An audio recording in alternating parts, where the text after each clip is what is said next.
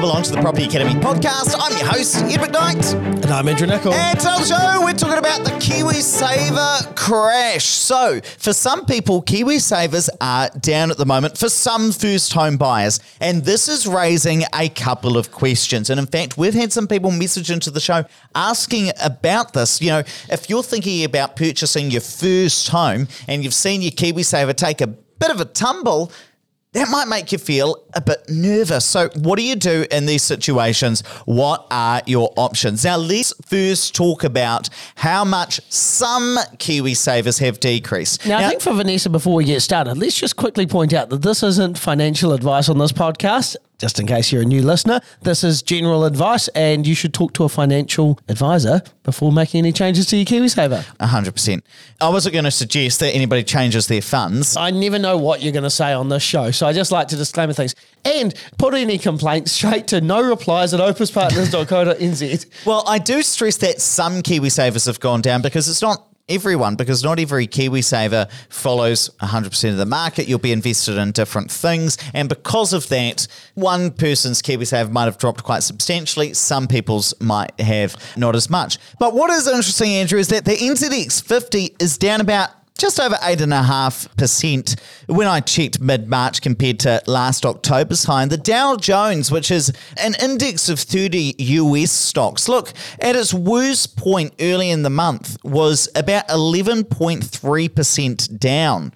Now, I tell you something, one first home buyer who we're dealing with through Opus First Home at the moment has said that her KiwiSaver's gone from about 35 to 40K down to 15 to 20K. Oh. Now, Must be on a high risk fund. And also invested in stocks or shares that are particularly volatile right now because, I mean, to be honest, I'm in a growth fund and I'm investing for like 40 years because I'm about 2 days over 25. That's a joke, by the way. Yeah, I was thinking this is But 35 years. And I don't even bother looking at what my KiwiSaver's doing. Like, why do I care? I can't touch it. But for first home buyers, that's where it becomes a bit of an issue. Now, that is just the figures that were provided to me in advance of the show. But for some people, their KiwiSavers may have taken a bit of a tumble recently. Now, who should really worry about their KiwiSaver decreasing and who's this not as much an issue for? Everyone, check it every day on your app. No, just kidding. Look, really it only matters if you're going to buy a house in the near future or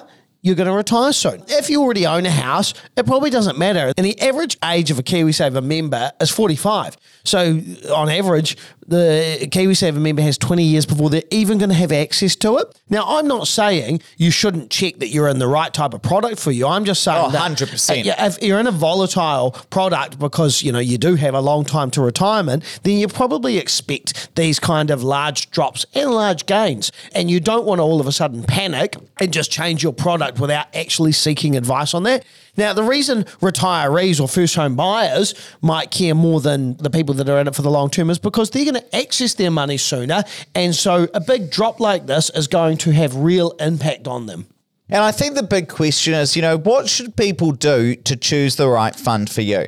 Now, look, here's the typical financial thinking. If you're a long-term investor, if you're investing for 10 years plus, you're not going to access it until you hit 65 and you're currently 45, or look, you've already purchased your first home. Typically, that's where you might decide to go in a more aggressive or growth fund. The reason being that as long as your risk profile, as long as you're like, hey, there's going to be some ups, there's going to be some downs, all good, I'm going to weather the storm and invest for the long term, generally speaking, you'll tend to do better. But if you need access to your funds shortly, and I'm talking about less than 2 years, then something like a conservative fund or a moderate fund, something that's lower risk, but it's also going to get lower returns, you know, that might be the way to go. And that's really about preserving the wealth you've already got within that fund, preserving the value that you've got. Because the risk of going into a really aggressive fund when you're about to buy a house in a year or two is exactly what has happened to this supposed first home buyer here, where the value's dropped from 35 to 40. Supposed first home buyer. Do you think they've tricked you? No, I'm just saying, like, this is the figures I got from Sammy. But she tends so we can't rely on over-exaggeration, Sammy. Well, there's no such thing as over-exaggeration, just exaggeration, Andrew. So... Okay, you win this round. So, Sammy does tend to exaggerate. So over-exaggerate, some might say. And those people would be wrong.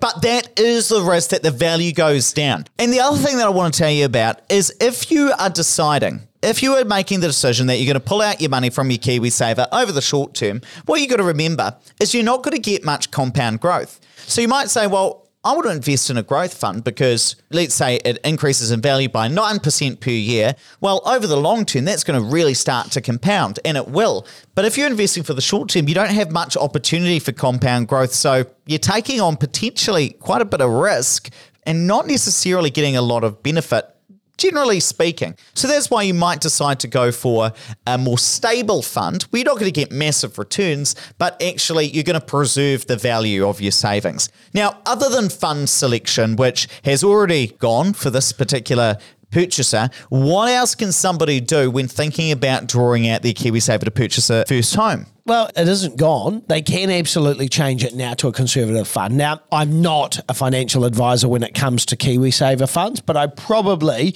as a general rule, wouldn't change it if you had some time to recover, because as soon as you change, you crystallize those losses. Now, what you need to do is decide when you're going to withdraw your KiwiSaver funds. In this case, this first home buyer we're working with, they're actually going to build their first home. So they don't need to withdraw their KiwiSaver out because that will crystallize their losses, as will changing their product to a more conservative fund. So instead, they just need to pay the deposit to the developers to hold that property. So they're going to use the bank of mum and dad for that. That's part of their deposit towards the purchase. So they're going to use mum and dad's money for that. And then they're going to take the KiwiSaver funds out at settlement, which could be 12 or 18 months down the track. And they are betting on the market recovering. So there is the possibility. There's a real possibility that could go down further. Now, if they're going to lose sleep and they're going to get to a position where they're not going to have enough money at settlement and mum and dad can't help them out anymore, then that's probably when they might need to reconsider that idea. But if they're comfortable and they've spoken to their fund manager about the prospect of a recovery, which, yes, they can't guarantee, but they can probably give some historic figures to give you some comfort around this, they probably can say, okay, well, we'll use the money from mum and dad. I'll wait for recovery. In 18 months' time, when the market's stabilised and it's come back up, then I'm sweet. Because right now, we're faced with some pretty turbulent times in the world. So those are the pros and cons. The pro is the market could recover, but the market could also go down further. That's the con of it. And that's really, again, this is the risk you play if you are in an aggressive fund or a growth fund when you're wanting to pull your money out in the short term. And in fact, in tomorrow's episode, we're going to talk about a first home buyer who actually has used short-term investments to their benefit, but that's not always going to be the case. And in fact, you're more likely to hear about the good news stories where investments have increased in the short term because hey, then you feel like a financial genius and you want to tell everybody about how smart you are, rather than situations like this where you probably would be potentially a bit embarrassed to say, oh, actually, my fund decreased by half the value, lost half the value when I'm trying to buy my first home. You might not want to post that all over social media, which would totally make sense. So these are the pros and cons that you really need to consider. And I think coming back to the fundamentals of good financial planning, let's call it textbook financial planning. If you need the money in a short amount of time, typically you want to preserve the value. You're not as worried about getting massive compounding returns. Why is that? Because you don't have very long to achieve those compound returns. So going down the more conservative end of the scale tends to be what most people tend to do. Now, I think that in that case, it's something you want to consider.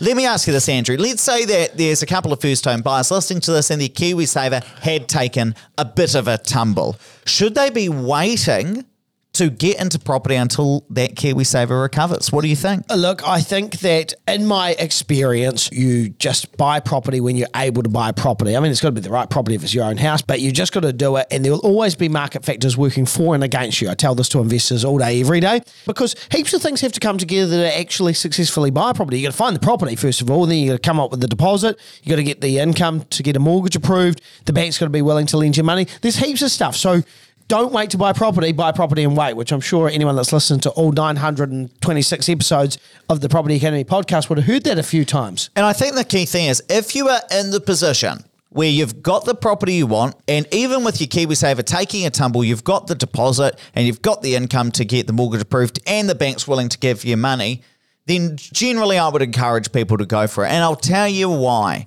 Because there's no guarantee that in 6 months' time that the banks are going to be willing to lend you money anymore. You don't know what's going to happen to triple CFA. You don't know what's going to happen with the debt-to-income ratio. The war in Ukraine. If that was to have an impact on the bank's ability to think. All of these things that might happen in the future that you don't expect. So if you've got all of these things lined up, then hey, I always say one in the hand is worth two in the bush. And look, this also goes for people who are waiting for property prices to drop as well. I know first home buyers have been waiting about 10 years for property prices to drop. Look, here's a useful thought experiment. Ask yourself this. How much would your KiwiSaver need to recover before you decide to buy? That's thought one. Thought two, how much would property prices have to drop before you buy?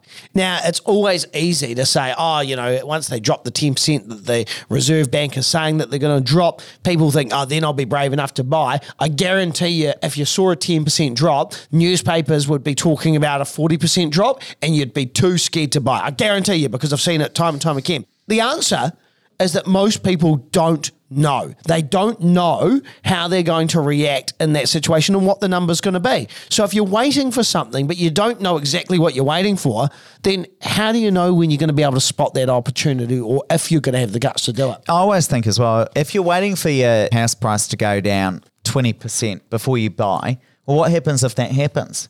God, you'd be freaking out that it's going to continue. Yeah. And I use that for KiwiSaver as well. Let's say you're waiting for it to recover and it does. Happy days. Maybe you're thinking, maybe I just need to hang on to this a wee bit longer. And I just think that thought experiment, what it usually shows is that people don't really have a clear idea about when they're going to do it. So I always say, if you've got the ability to, like if I could buy 5 houses today, I would buy 5 houses today, because I always think the thing that's going to stop you from buying is going to be your ability to get bank lending. If the bank's given you a yes today, or at least this is what I would do. If the bank's telling me, Ed, you can go buy 5 more properties, boy, would I be out there signing some contracts. The only thing that's ever stopped me is the bank. Right, let's wrap it up there. But please don't forget to rate, review, and subscribe to the Property Academy podcast. It really does help us get the message out for more people. Now, one thing I want to tell you about, because I'm really excited, is our upcoming webinar. This is where we're going to talk about how to avoid the 8 things that go wrong in property investment, how to avoid them, and to put a game plan in place for if they happen, how to protect yourself. And I genuinely want to see you there. So here's what I want you to do. Tap or swipe over the cover art. I'm going to put a link in the show notes. Tap on that and then sign up for the webinar. It's going to be a great time. Or go into your Google and Google opuspartners.co.nz. You'll be able to sign up on the website. We're going to have a fabulous time. It's going to be Tuesday the 5th of April at 7 p.m. Thanks for listening to the Property Academy podcast. I'm your host, Ed McKnight. I'm Andrew Nicol. And we're going to be back again tomorrow with even more daily strategies, tactics, and insights to help you get the most out of the New Zealand property market. Until next time.